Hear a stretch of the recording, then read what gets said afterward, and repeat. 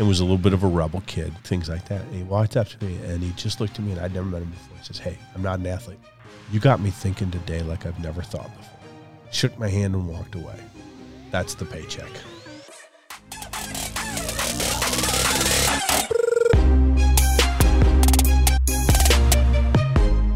Hey y'all, and welcome to Guild Stories, the podcast where every person has a story, and it's the stories that connect us all. I'm Justin Rickliffs, founder and CEO of Guild Content, husband to Brooke, and father of 5 young people. And I'm joined today by my lovely co-host, who happens to be my wife as well. Hey guys, I'm Brooke, owner of Reclaim the Home, Justin's wife and mother of 5. We're so grateful you're here. This podcast is a place where we'll explore the stories of hustlers, dreamers, and doers who are going for it by pursuing meaningful work and living life with purpose. Welcome to Guild Stories. We're fired up for today's guest. We've got Rob Miller, which you're going to hear all about, his awesome story. But Rob is the commissioner of the Wolverine Hoosier Athletic Conference. He's also a presenter for Proactive Coaching, which is an online community that has most major brands envious because they've got over 900,000 Facebook followers and just this massive, engaging, really cool community of folks. He has been known to create character-based team cultures. He helps folks, kind of corporate and athletic leaders, develop a blueprint for team leadership. He develops confident, tough-minded, fearless competitors and trains coaches for excellence and significance. And I think you're going to be super blown away by our interview today and our time with Rob. So Rob, welcome to the show, man. Thanks. It's good to be here. Yeah, good to have you. So you're a busy guy. I think at one point you told me you spend how many roughly nights About away? half the year. About half the year I'm gone. Yeah. and when you're gone, what's life look like for you? What are you doing? Well, it's fun because most of my time, probably 80% of my time, I'm traveling all across the country, into Canada, even been across seas, just go work with high schools, colleges, club programs, and now more businesses to help create that culture, that intentional culture. Because I think so many times we think it's going to happen, and you got to be so intentional about creating it, or it doesn't happen. Or you'll create a culture. Might not be what you want, but you'll create a culture. Can you intentionally build the culture you want? And so my days are to go in and spend time with leaders and people and the whole team members, whatever it is, and just engage and get them to own it. That's the key. Own it. What's the, so many questions, but back us up. Where'd you grow up? What's a little bit about your story, your background, and ultimately kind of how did you get into this developing leaders and developing? I have no idea. No, just my background is I grew up in a small town in Michigan, up in the thumb of Michigan, so not very close to Lake Huron. My dad was a large animal veterinarian, and my mom worked at the local hospital, and you engaged. You were part of everything, and I think that is part of the culture that helped me because everybody was part of this culture, whether it was school, whether it was church, whether it was everybody was part of that farming community. I went on to play college basketball at an NAI school in Michigan, Spring Arbor College. It's now university. Played there for 4 years, was captain. It's kind of interesting because I started out, I think the first year I always laugh. I think I still have another year of eligibility because I never made it off the bench. And by my senior year, I was starting and captain, and it was a great experience for me. I learned, and I think this is one thing I share with people, I learned more about the game of basketball my freshman year of college when I sat on the bench than I did at any other time in my career, because it gave me a chance to sit and watch, a chance to learn from people who were really good at it, and not get. And to me, that just blossomed me as a player, and eventually, I think, as a coach. I coached for a number of years, high school and college. I did some girls for a couple of years, but I did guys primarily. Okay. And Where? That was at home in Michigan, Yeah. around the Jackson, Michigan area. Cool. All of that happened, and I coached my alma mater. That's where I was the head coach for many years. I then ended up, and it was fun for this. I got the chance then to go to Michigan State, get my master's, and work there for 3 years in the athletic department. And now I saw both ends of it. So I knew what D1 looked like and was very entrenched in that. I came from small college. I knew personally my place was at small college, but I came to appreciate everything that went on around major college athletics, and some of the things that no one sees on the outside, that's happening. And from there, I was hired at the National Christian College Athletic Association to be their, first of all, their director of development and then the executive director, which was about 100, at that time, about 120 colleges and universities across the country. And that led me to the NAI. And I came to the NAI in 2000, and they asked me to help run a coaches education program. And okay, what's that going to look like? What's that mean, right? And the one thing I knew was this: most coaches, most business people, etc., we need a strong philosophy, but we live in an application world. And coaches know they need to have a philosophy, but what's going to help me tomorrow I can implement and practice that gets my team better. And that's the direction I wanted to take. And at that time, I got this wonderful opportunity to meet. I had a friend call me from the Pacific Northwest that says, this guy that just retired out here, but he's speaking on culture. You need to meet him. And so I went up, and Bruce Brown, who's our founder and my partner, and his wife, Dana, and I went up and I heard him speak, and Steve Baker was the NAI CEO at the time. And I called him back and I says, I know you don't have this budget, but I just hired a guy. So, we're going to figure it out. Yeah, because he was all about application, building culture, not only because it's the right thing to do, but it allows your teams to succeed. When we build that culture, we describe character as making better decisions on effort and behavior. Now think about that in any area, athletics, business. If we have people making better decisions on effort and behavior, we're going to produce at a higher level. We produce at a higher level, we've got a better chance to reach potential, which is our whole aspect. Let's reach potential. And then when you reach potential, the side outcome for us, and it's not the major outcome is potential. The side outcome is success.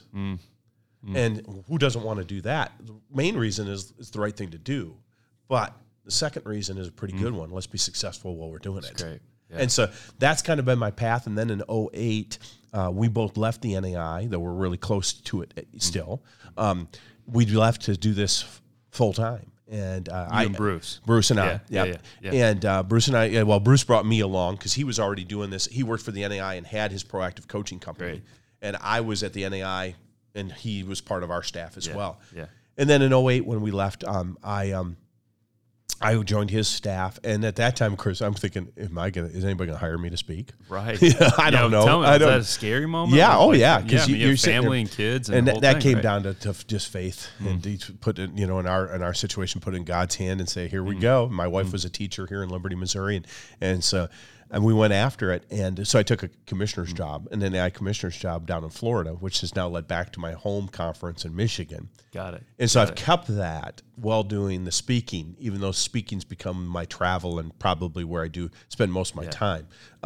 The aspect of being able to stay involved in the day-to-day business of the college athletics has helped, I believe, both ends for me, because I stay right in what's our issues of today.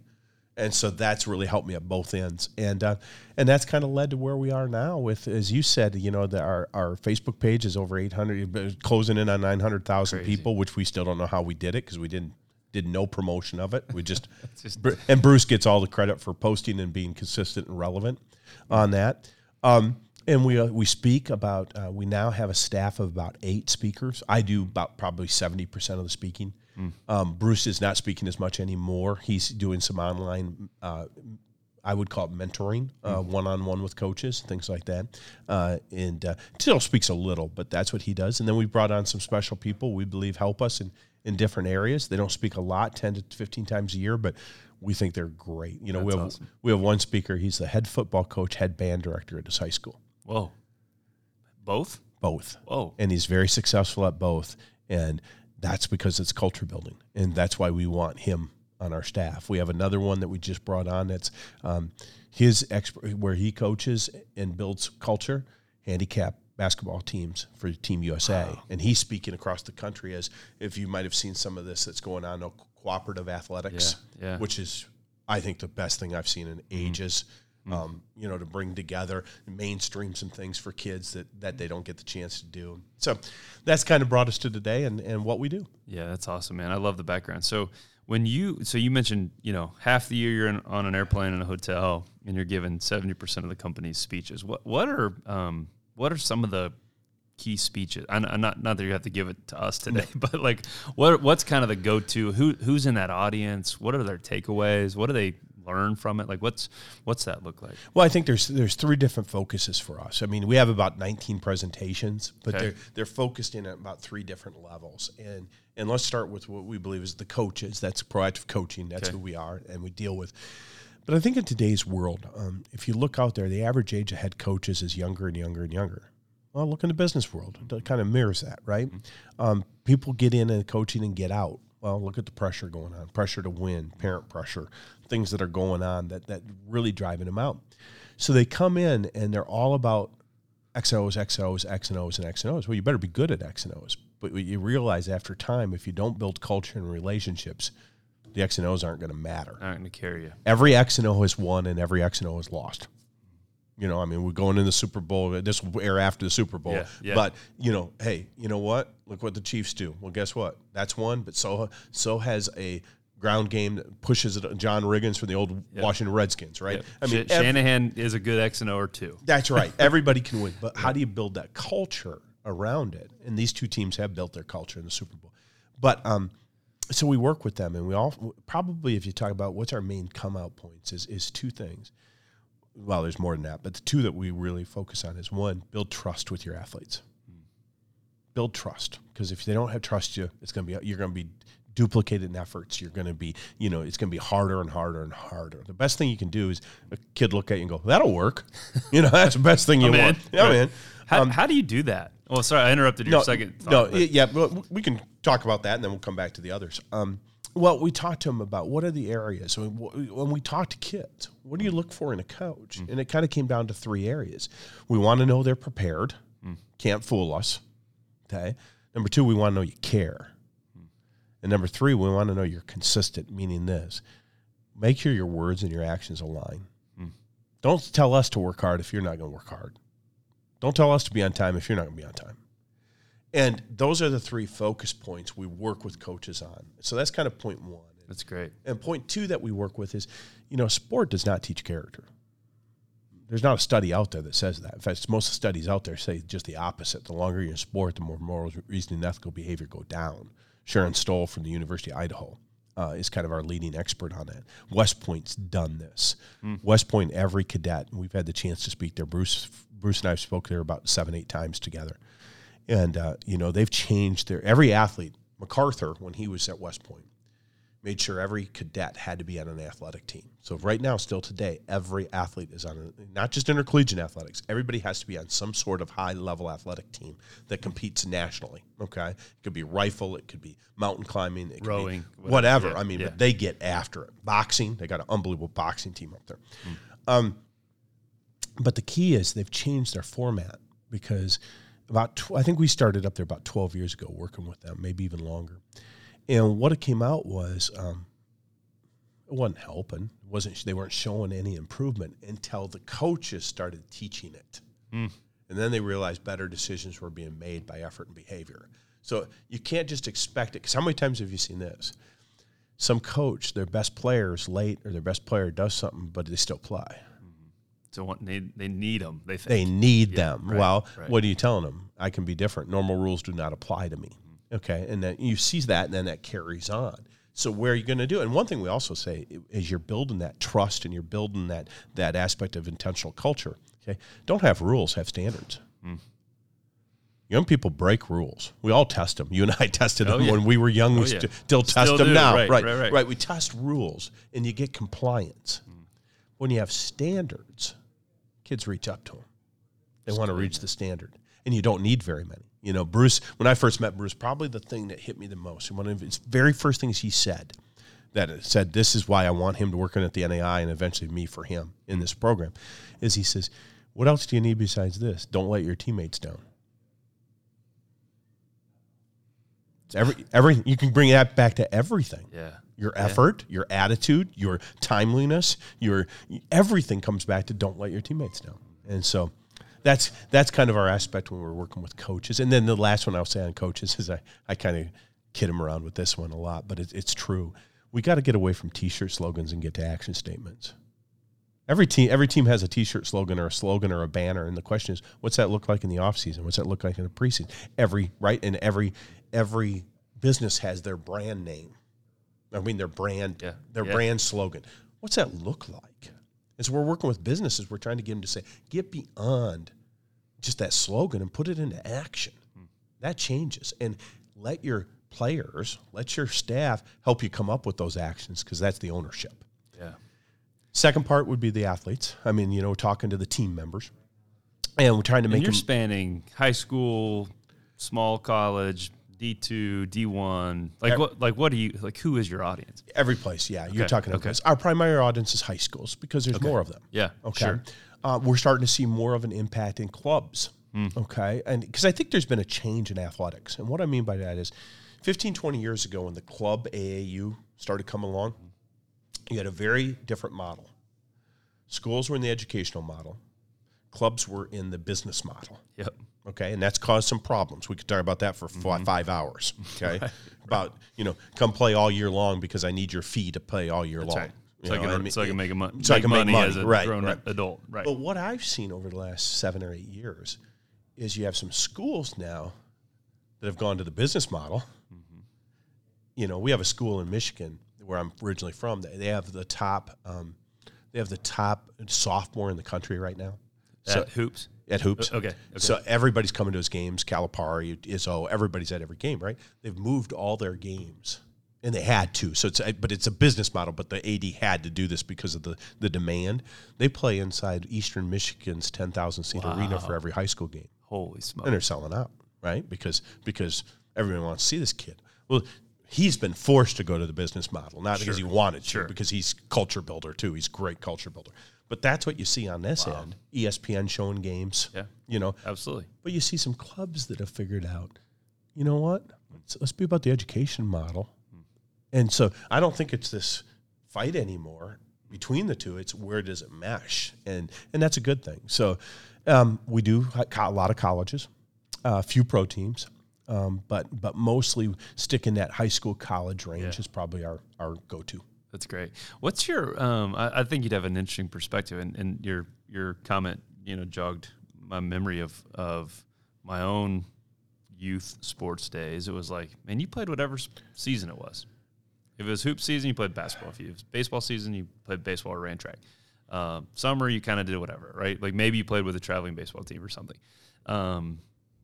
Came back to fall, you either played soccer or football, right? You just kind of did whatever it was, and there's this intense current towards specialization, even at again, we have younger kids, but it's like we got 10-year-old friends of our little guy who are playing 60, 80 baseball games and they go January to November.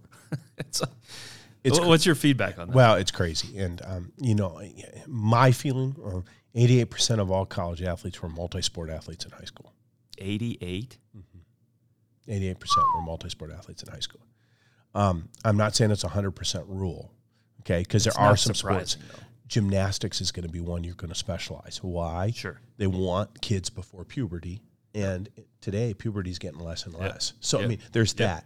Swimming tends to be more of a specialization sport, though. I was speaking at a swim clinic not long ago where a leading training expert said, no, give them 4 months off. Why? The motion in swimming when your arms go under your head is not good for your rotator cuff. Okay, which Makes comes sense. to So I mean, there's these. I think you're starting to see the data point against specialization. Dr. James Andrews, if you've ever watched a Major League Baseball game or football game, you've heard that name. He's kind of the leader in that orthopedic guy. And he wrote a book called Black Monday. And if you read that book, his point is, play your major sport 6 to 7 months out of the year. Play a secondary sport 3 or 4, and go camping for a couple. That's awesome. Because overuse injuries are up like 60%. And the shoulders can't handle it. The knees, they're not made for 60, 80 baseball games. Okay. Here's the other reason I'm against it. We've gone to a system where we're playing 6 and 7 games for every one practice when we should be practicing 5 or 6 times for every one game. Football has kept that model just because of the nature of the game. Okay. Now, I think 7-on-7 may change that, but they've kept that model.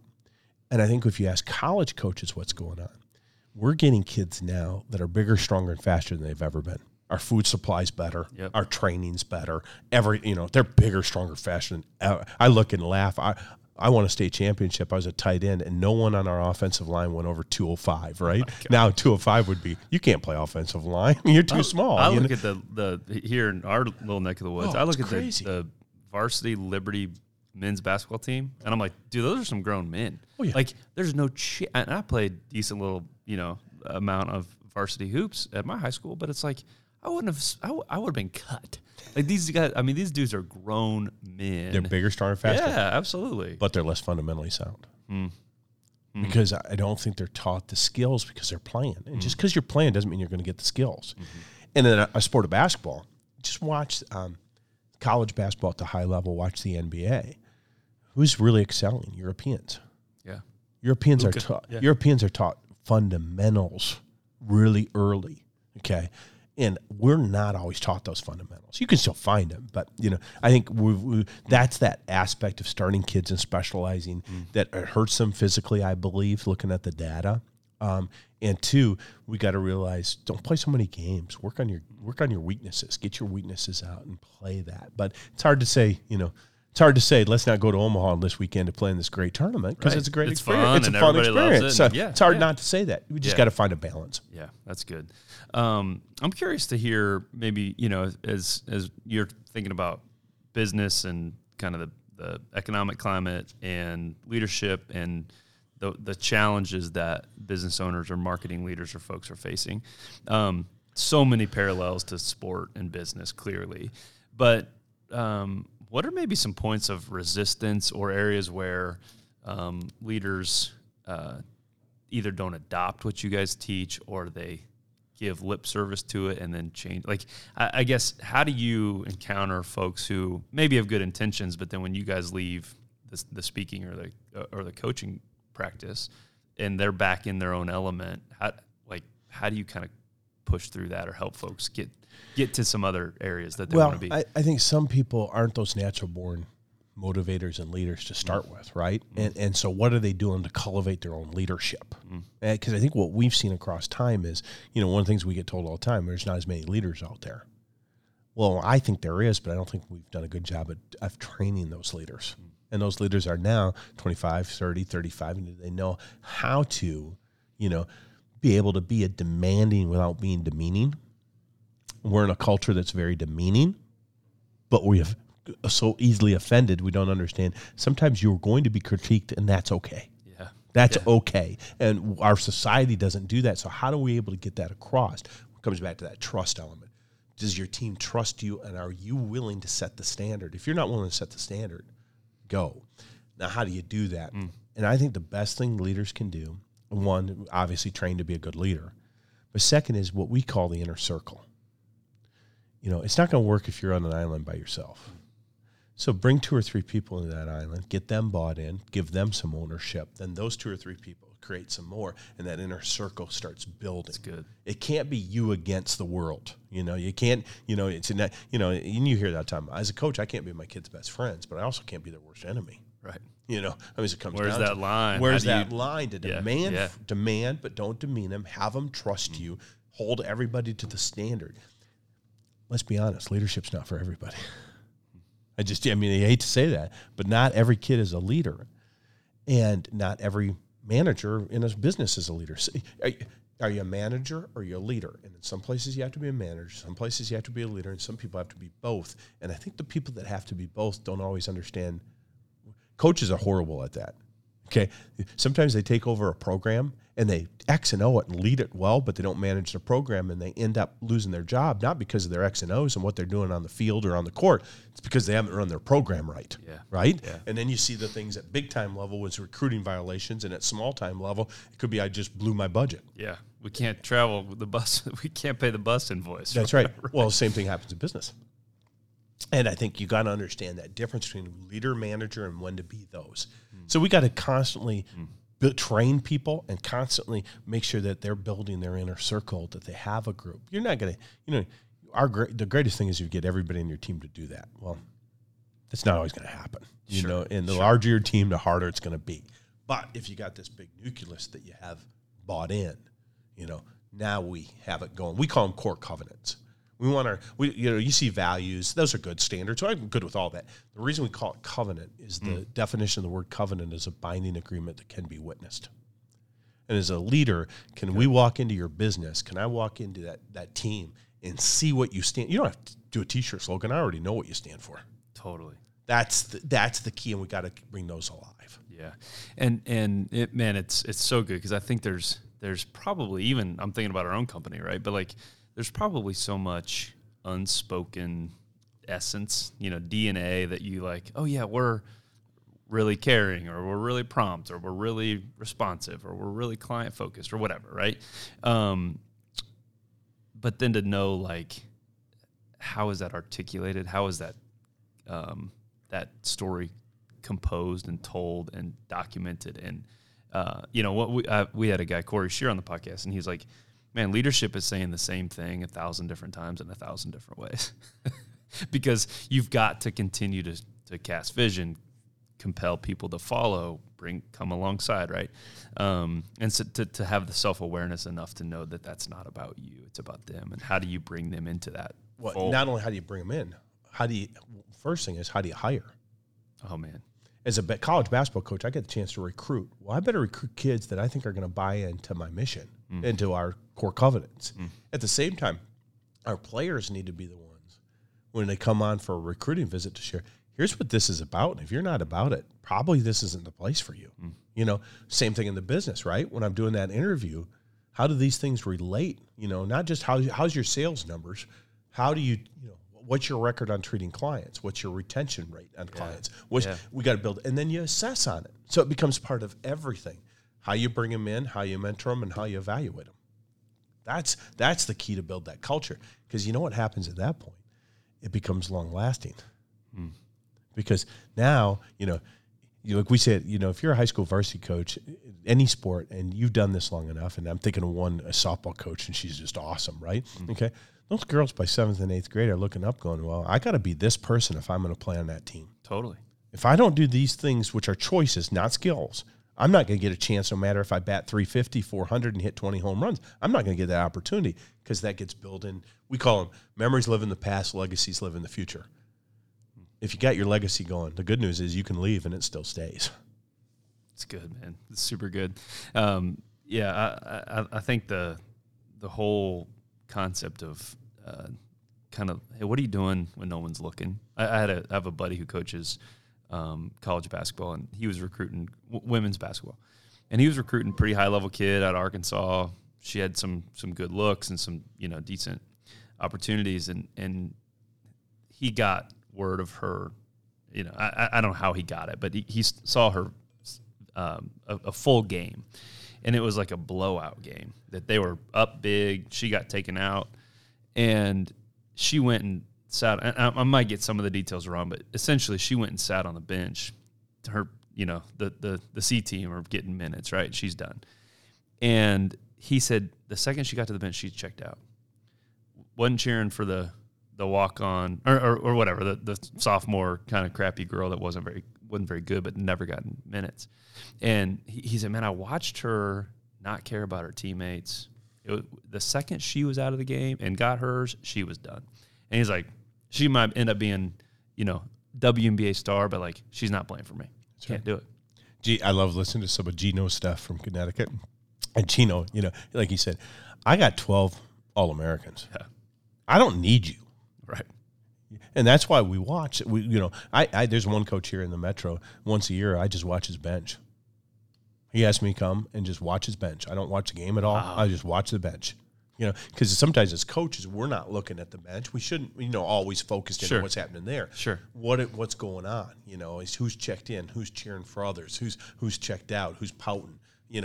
That's such a big part of choices, and it goes farther than that. What are you doing on social media? Every recruit's getting checked on social media. Well, every business person's getting checked on social media. Absolutely. What are you doing on there? That's who you are. One of my biggest pet peeves right now, and I tell coaches, make sure when you're recruiting a kid, you check this out. And it's hard to find, but you can find it. Do they have fake social media pages? That I'm going to say this over here. Well, if you can't say it, first of all, you got a problem. Second of all, what do you say? Right? That's right. So I mean, that to me is I think all those things those choices you make are huge in everything you do. It doesn't matter if it's online. It doesn't matter, how you acted in the classroom. I'll never forget when my daughter was going here to Liberty North, and I shouldn't share this story probably, but I will. I'm not going to say who. I'm just going to say one athlete was not acting well in class. His mom came in and sat in his classroom and said, "You're going to act well," and came in. And she had set it up with the teacher and everything, right? I mean, that's awesome. At least the story I heard. I don't, you know how they can ask. Maybe it wasn't that. Maybe it was a phone call. But what I got told was she came to class and made sure you're going to act right. You know, it's not going to happen over here if it's not going to happen in here. Awesome. And so you got to check everything. That's awesome. That's so good. Let's shift a little bit, and you've been super gracious with your time, so I know you've got probably a plane to catch, I'm sure. But let's talk about the art that is your job in getting up on stage, presenting a compelling conversation, introducing ideas that spur action and drive results for folks. Man, like, walk us through, like, what's your process? What's your daily kind of routine? Like, does it get old? Does it get frustrating? Do you get nervous? Like, what's kind of the routine you go through to get yourself up for your own job? That's a great question, because I'll start with this. I've never wanted to be a public speaker, and I hate being a public speaker. Start with that, okay? It's awesome. And we get asked, Bruce and I get called probably 3 or 4 times a week, can we come speak for your company? And I always follow this. Okay, what do you know about our mission? What materials? And this was Bruce that told me to start with this. What have you used? And the answer is by 90% of us, no, I want to be a public speaker. Well, you're not for us. Okay, let's start that out, because we're about mission driven. So that's where I start with. I don't walk up thinking I'm a public. If I walked up there, if you asked me to go speak on something like, some topic that I wasn't passionate about, I would, I'd be horrible. I'd be nervous. I'd be sweating. I hate it. Okay. For me, when I get up there, it's about what I believe in, and it's my passion. Yeah. Yeah. So to me, I walk up there, and here's how I look at it. I'm probably giving some of the same presentations 75 times a year. Okay. But for me, every time I look out there, there's a new team. And I got to remember, I'm coaching a team. My aspect is I'm just coaching a different team every day.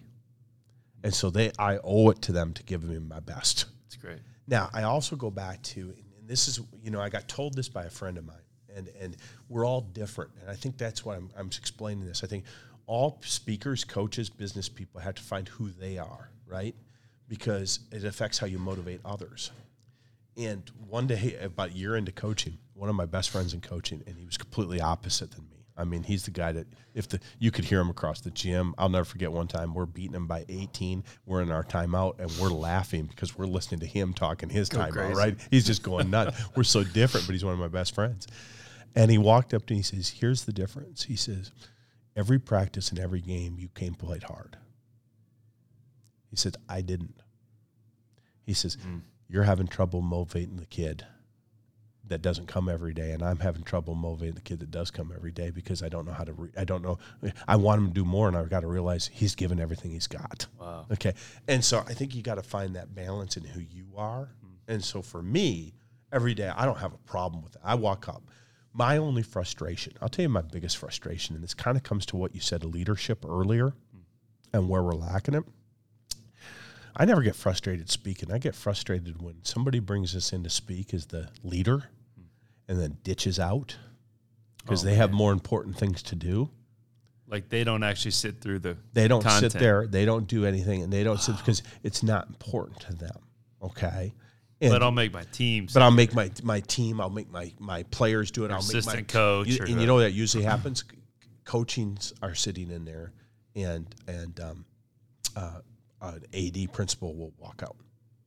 Wow. And you're thinking, that's your team. And if you don't make it important, why should they make it important? Sure.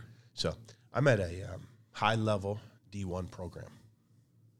And I went in to speak to just the coaches. Okay? You'd know half the coaches if I told you. Okay? High-level D1 program. And I get up there, and I'm brought in, and the AD sits through everything. Okay? But one of their major coaches that everybody in the country knows, okay, was so unengaged the whole time. Man. And when you look at the behavior problems his team has, it doesn't surprise me, okay? He's a good X&O guy. He gets a lot out of his team, but he's always struggling with some sort of behavior problem here or there or the other place. And those are the frustrating points for me.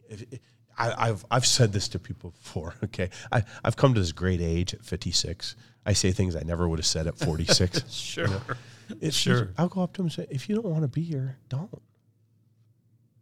You know, you're wasting your time. You're wasting our time. You know, but come, you know, how would you like one of your players to walk in or one of your staff members to walk in and not be engaged? It's my job. Like I tell them, people to ask me about cell phones. You know, do you want them on during the presentation? I'm like, I don't mind. One, they like to take pictures of the PowerPoint. Right. Two, in this world, younger people take notes on them. Yep. Three, if I'm not doing my job, well, go ahead and play on it. You know, I mean, that's up to me to do my job, right?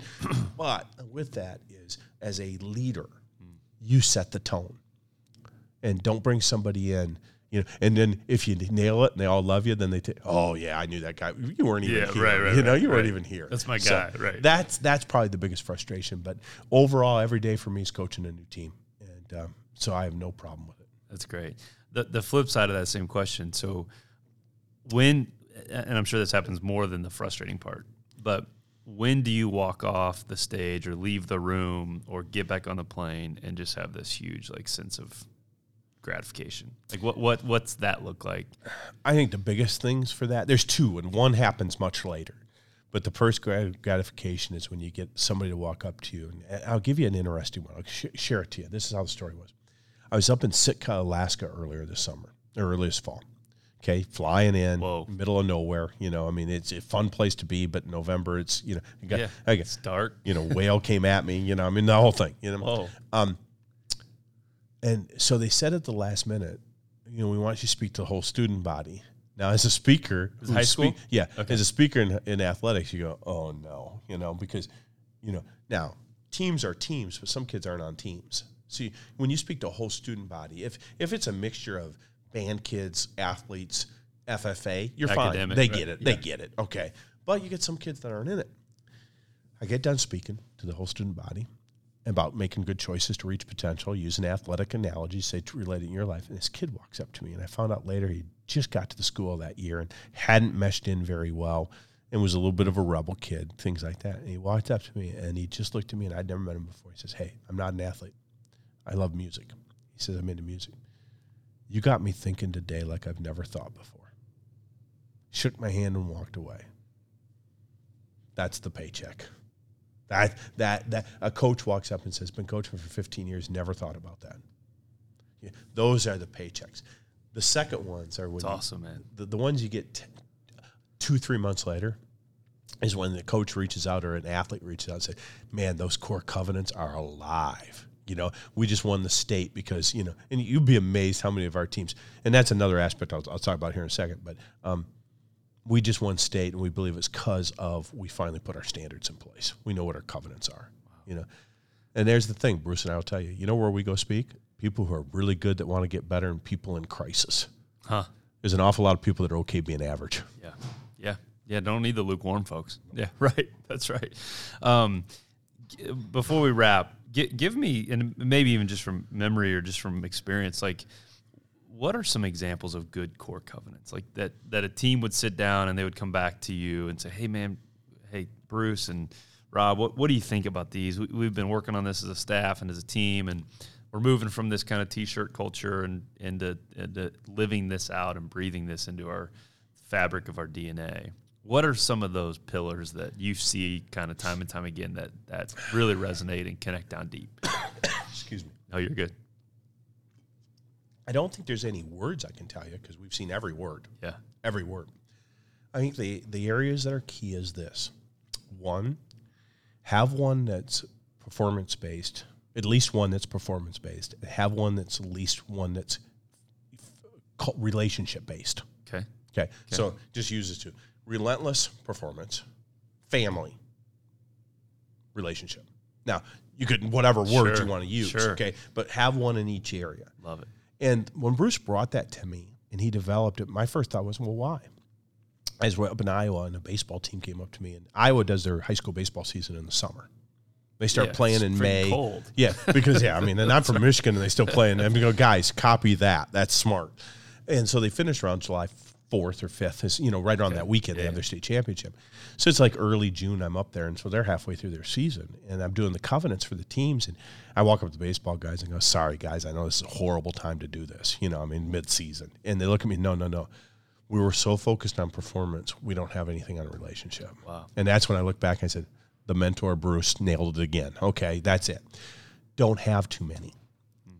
Why? Be really good at a few things, not really mediocre at a lot. I think a lot of people put down 12 covenants. Well, who's going to remember that? No one.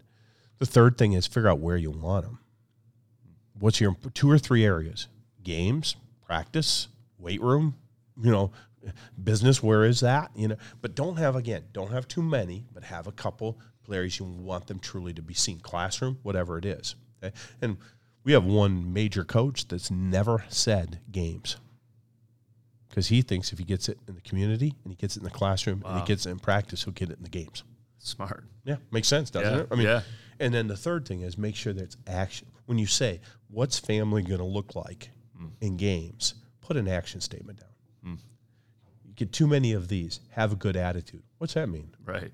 Your definition and mine are completely different. Sure. Okay, pick up your teammate when they're down.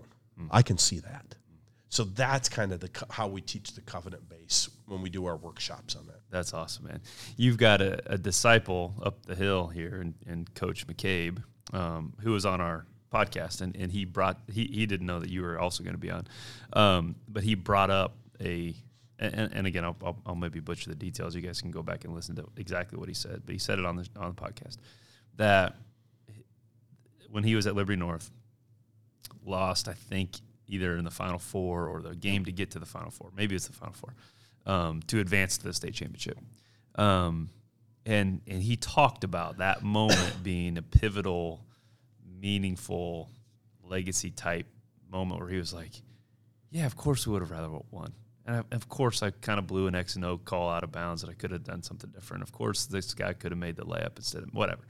But he goes, but that in that painful, hard, emotional moment was actually where like deep friendship and bonds and family were cemented, not born, but cemented. And he talked about, and again, I don't remember the exacts, but he talked about you playing a big role, you specifically playing a big role in how he not only thinks, but how he brings kind of that DNA to life now at Liberty North and now at William Jewell. And I was just like, I was struck by the power of like, man, of course, like the ESPN headlines and all this stuff is going to be about wins and losses primarily. Coaches get fired, coaches get promoted, and whatever. But the stuff that's really meaningful is well beyond the X's and O's. Game day saving tackle or play or whatever else. And anyway, I'm rambling about the story, but the point to me was really clear. It was like, to be in that room with those guys at a really painful, hard point in their life, that they felt like everything was falling apart, right? Tears and the whole thing. He's like, for me to cement that bond of family was more powerful than had we actually won, right? Like that's the ironic part of it. Yeah, we say it this way. How do you know your team's reached potential? And there's 2 tests. And the first one is season ends and there's no regrets. Now, 99% of all teams lose their last game of the year. Yeah. So there is going to be disappointment. Right. Super Bowl on Sunday, one team's going to lose. Disappointment, okay? Yep. No regrets. You wouldn't want to be this. You wouldn't want to do it with any other guys, okay? The second test is your teammates stay with you for life. They're not in your life for 3 months. They're not in your life for 4 years. They're there 5, 10, 15, 20, 56 years old. And I can tell you on the 2 great teams I was on, I can tell you almost every one of my teammates Absolutely. We're still in each other's lives. 100%. This morning was Facebooking with one of my teammates from when I was in college, 100%. Those are the 2 tests. And then I say there's a coach's test and a leader's test that I don't talk about with parents. I don't talk about with kids, but I talk about with coaches. How do you know that? When the end of the year comes, game's over. That game's over for Chris. And you know what Chris probably wanted to do, knowing Chris? Practice tomorrow. Absolutely. No, we don't have any games coming up, but who cares? Let's get back together. You want to be with that crew, and just keep going. I've also been on teams that their last game of the year, you win the championship, and all you want to do is walk away. You've had it. Okay, we won, but there's no feeling of gratitude. There's no feeling of what we accomplished. It's just, No, we're trying to create that culture that we just want to keep it going. Yeah, so good, man. We'll wrap up here. Here's my last question, I promise. And this because it's timely, and I think it hits into a lot of the core stuff that you guys do on a daily basis. So, a couple Sundays ago, everybody gets the news: Kobe dies in a helicopter. You're a hoops guy, you understand that, and man, I was more rattled than I could have imagined being. Again, liked Kobe, respected him, watched him. My growing up years were him kind of coming into the league and being a stud. I think though the part that was crazy hard for me to get my mind around was that his life had shifted into this more purposeful, of course, the rings and the titles and the All-Star games and all that stuff, of course he liked, and we're part of his story. But by all accounts, I don't know Kobe, right? Didn't know Kobe. But by all accounts, he'd shifted into this legacy building stage of his life where it was about his daughters and it was about his wife and it was about rebuilding trust there and it was about being present and living with purpose. And so, whether it's local folks like Tim Nixon or Kobe on a national or global scale, I think those moments are really impactful for us to wake up to oh yeah, of course Chris McCabe would have rather won that game, but he was there for those guys, and of course Kobe would have rather eclipsed Jordan in all these metrics, but he was there for his kids, and I would just love your take and how meaningful and powerful that, and sad and heartbreaking and grieving that we all experienced with that. But knowing you're a hoops guy, I'm sure you had have an opinion. It was a very interesting day. I heard it, and I kind of came through before the Kobe era, right? And I kind of lost interest in the NBA, even though I'm a hoops guy. If I could watch the last 3 minutes of the fourth quarters of every game, I'd be fine. Or just wait till the finals when they play hard, right? That's what I do anymore. But I'm a Magic guy. I'm a Bird guy. That's where I'm a Pistons guy. Yeah, the Bad Boys were my team growing up. All that kind of stuff. But I came to appreciate Kobe because, needless to say, Kobe, early on, had his personally, he went through the battle in Colorado. He wasn't known as a great teammate to start with, and then you just watched him mature. And you're exactly right.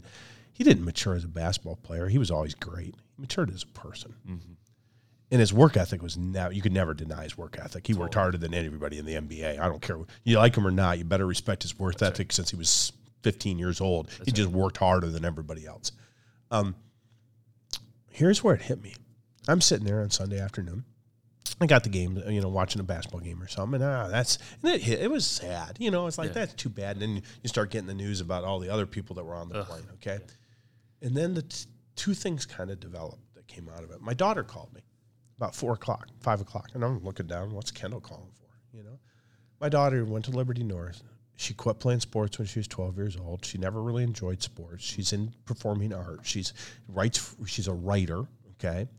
And so she calls, and I'm not thinking anything. We just start talking, and we've talked for about 5 minutes.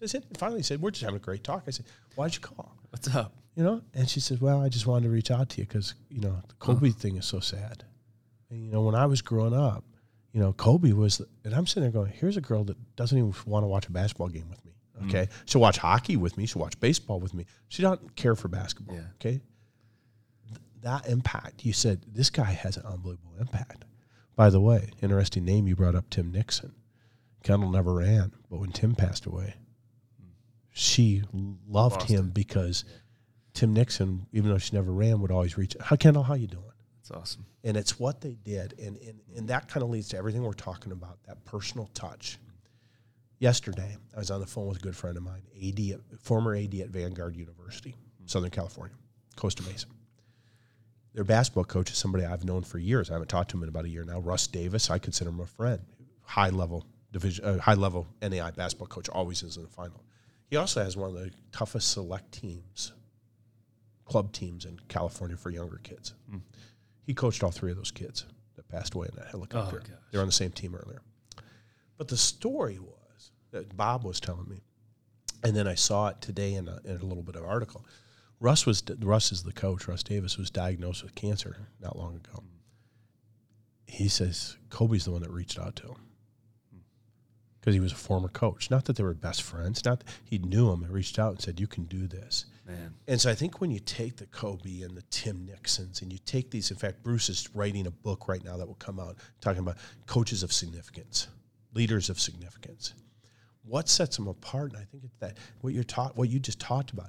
It's going beyond just what are we doing here in the office? What are we doing on the basketball court to say, I'm going to motivate you as a human being, not as a basketball player. Yeah. I'm going to motivate you as a person, not as a salesman. When you do that, I think that's what sets you apart. Man, so well said. What a great way to end, my friend. Thank you for sharing that story. That's really cool, really powerful. Okay, so we end every show with the same 5 questions. So first thing that comes to your mind, super easy. Four easy layups, to use a hoops language, and one that's a little bit tougher. But here we go. So what's the last book you read or listened to? Thank You, Coach. By who? It's a book by, you had to ask me right now off the top of my head. No, okay, why can't I think of his name? He is from up in Canada. He was, I can't think of his name right now. I have no idea. I know it's on the top of my head. It's on our website. He played in this CFL for 13 years as an undersized lineman, and he brought it back to write about how he grew in life because of his position coach. That's awesome. Thank you, Coach. The other one, I'll name another one. I was reading 2 at the same time. The Bus Ride by Jamie Belcher. Okay. And it's a book about team building. So those are my 2 books. We'll put those in the show notes. That's awesome. I think we all have this kind of subliminal, subconscious, even fear of things at times. So what would you do right now if you weren't afraid? If I wasn't afraid. And maybe that's not. Yeah, I'll let you answer. No, that's a great question. If I wasn't afraid, I'd probably retire. No, just not from speaking, but from the commissioner's job. I'm looking at that bottom line going, I'm not there yet. Okay. That's no, great. You know what? I'd probably, one thing I've always thought about doing, but I'm scared to do it, is jump out of a plane. Yeah, man, me too. I can't bring myself to do it, but I think it would be so cool to do. I agree. It would be. Are there any little nuances or funny things or superstitious activities? If people knew about you, they'd be like, oh, that's kind of funny or weird or odd. Different. Me being odd. I have to have my Mountain Dew every morning. Mountain Dew? Dew guy. Yeah, I'm a Mountain Dew guy, big Okay. time. I've never drunk coffee, so it's my Mountain Dew. That's great. But I'm pretty, I'm not, I don't have any superstitions or rituals or, I think people laugh at me because of this in the neighborhood. I love to walk. Huh. And I got like an 18-pound schnauzer. And they look at me at 240 and look at that dog at 18 pounds. I think they get a good laugh out of that all the time. That's great. I've read recently about I'm not a walker as much, but about the benefits of walking, just from a stillness and a quiet and a mindset and a, if you're a spiritual person, the prayer time, the whole thing. That's cool. Besides your home, what's your favorite place on earth? Bayview, Michigan. Bayview, Michigan. It's up. Tell us about Bayview. It's right near Petoskey. It's on Little Traverse Bay. It's our respite. It's a family place that my grandfather bought in 1960. Okay. It's in this Victorian Chautauqua, and my wife and I go up there. It's now ours, and we go up there in the summertime. It's going to be our 6-month home at some point in our life. Oh, that's great. And it's 2 block and a half off the Lake Michigan. And it's where I go and sit on the porch and rock and listen to podcasts and read books and go for long walks. And it's awesome. And it's awesome. Sounds like heaven, man. It's awesome in the summer. And right now there's probably about 5 feet of snow on the ground. Yeah. I've never been, but I've heard of Michigan summer is the best. It's the best. That's great. All right, man. Last one. Here's the heavy one. When it's all said and done, what do you want to be remembered for? Your legacy. I think mostly. If it comes down to anything, that I lived a life that, talking about core covenants, that if people watched it, they knew, 1, I live for God, and 2, I live for my family. Kendall, my daughter, and wife Susan. That's the most important thing for me. Everything else is secondary. I mean, I love what I do. I tell people I don't have jobs, I have passions. Yeah. And that's awesome. But when it comes down to it, serving God and being a family person would be what I want more. I love it. So well said, man. I love it. Okay, so we're done. Where can people follow along on your journey or the proactive coaching journey? The best place is, one, on the Facebook you get nuggets, but a lot of nuggets, right? And so you can find us on Facebook by just looking up at Proactive Coaching LLC. And then the website is proactivecoaching.info, which is a little bit different one, but it's .info. And that's where you see our booklets. Yep. You see our schedule. You see this membership plus that Bruce is now doing for coaches that they can join for 30 days and get a ton of podcasts, blogs, and just you can call and Skype with Bruce. Love it. That kind of stuff. So those are the two best places. And I'm not kidding, man. Your Facebook page is an enigma. It is an enigma. It is. It is. And we're in the marketing business, and our clients would die to have the amount of engagement and following. It's fascinating stuff to see you guys post a quote or a thought or a tidbit, and then that thing just goes crazy every single time, almost without exception. It's super cool. Rob, thanks, man. We really appreciate your time and your insights. Enjoyed it. It was awesome.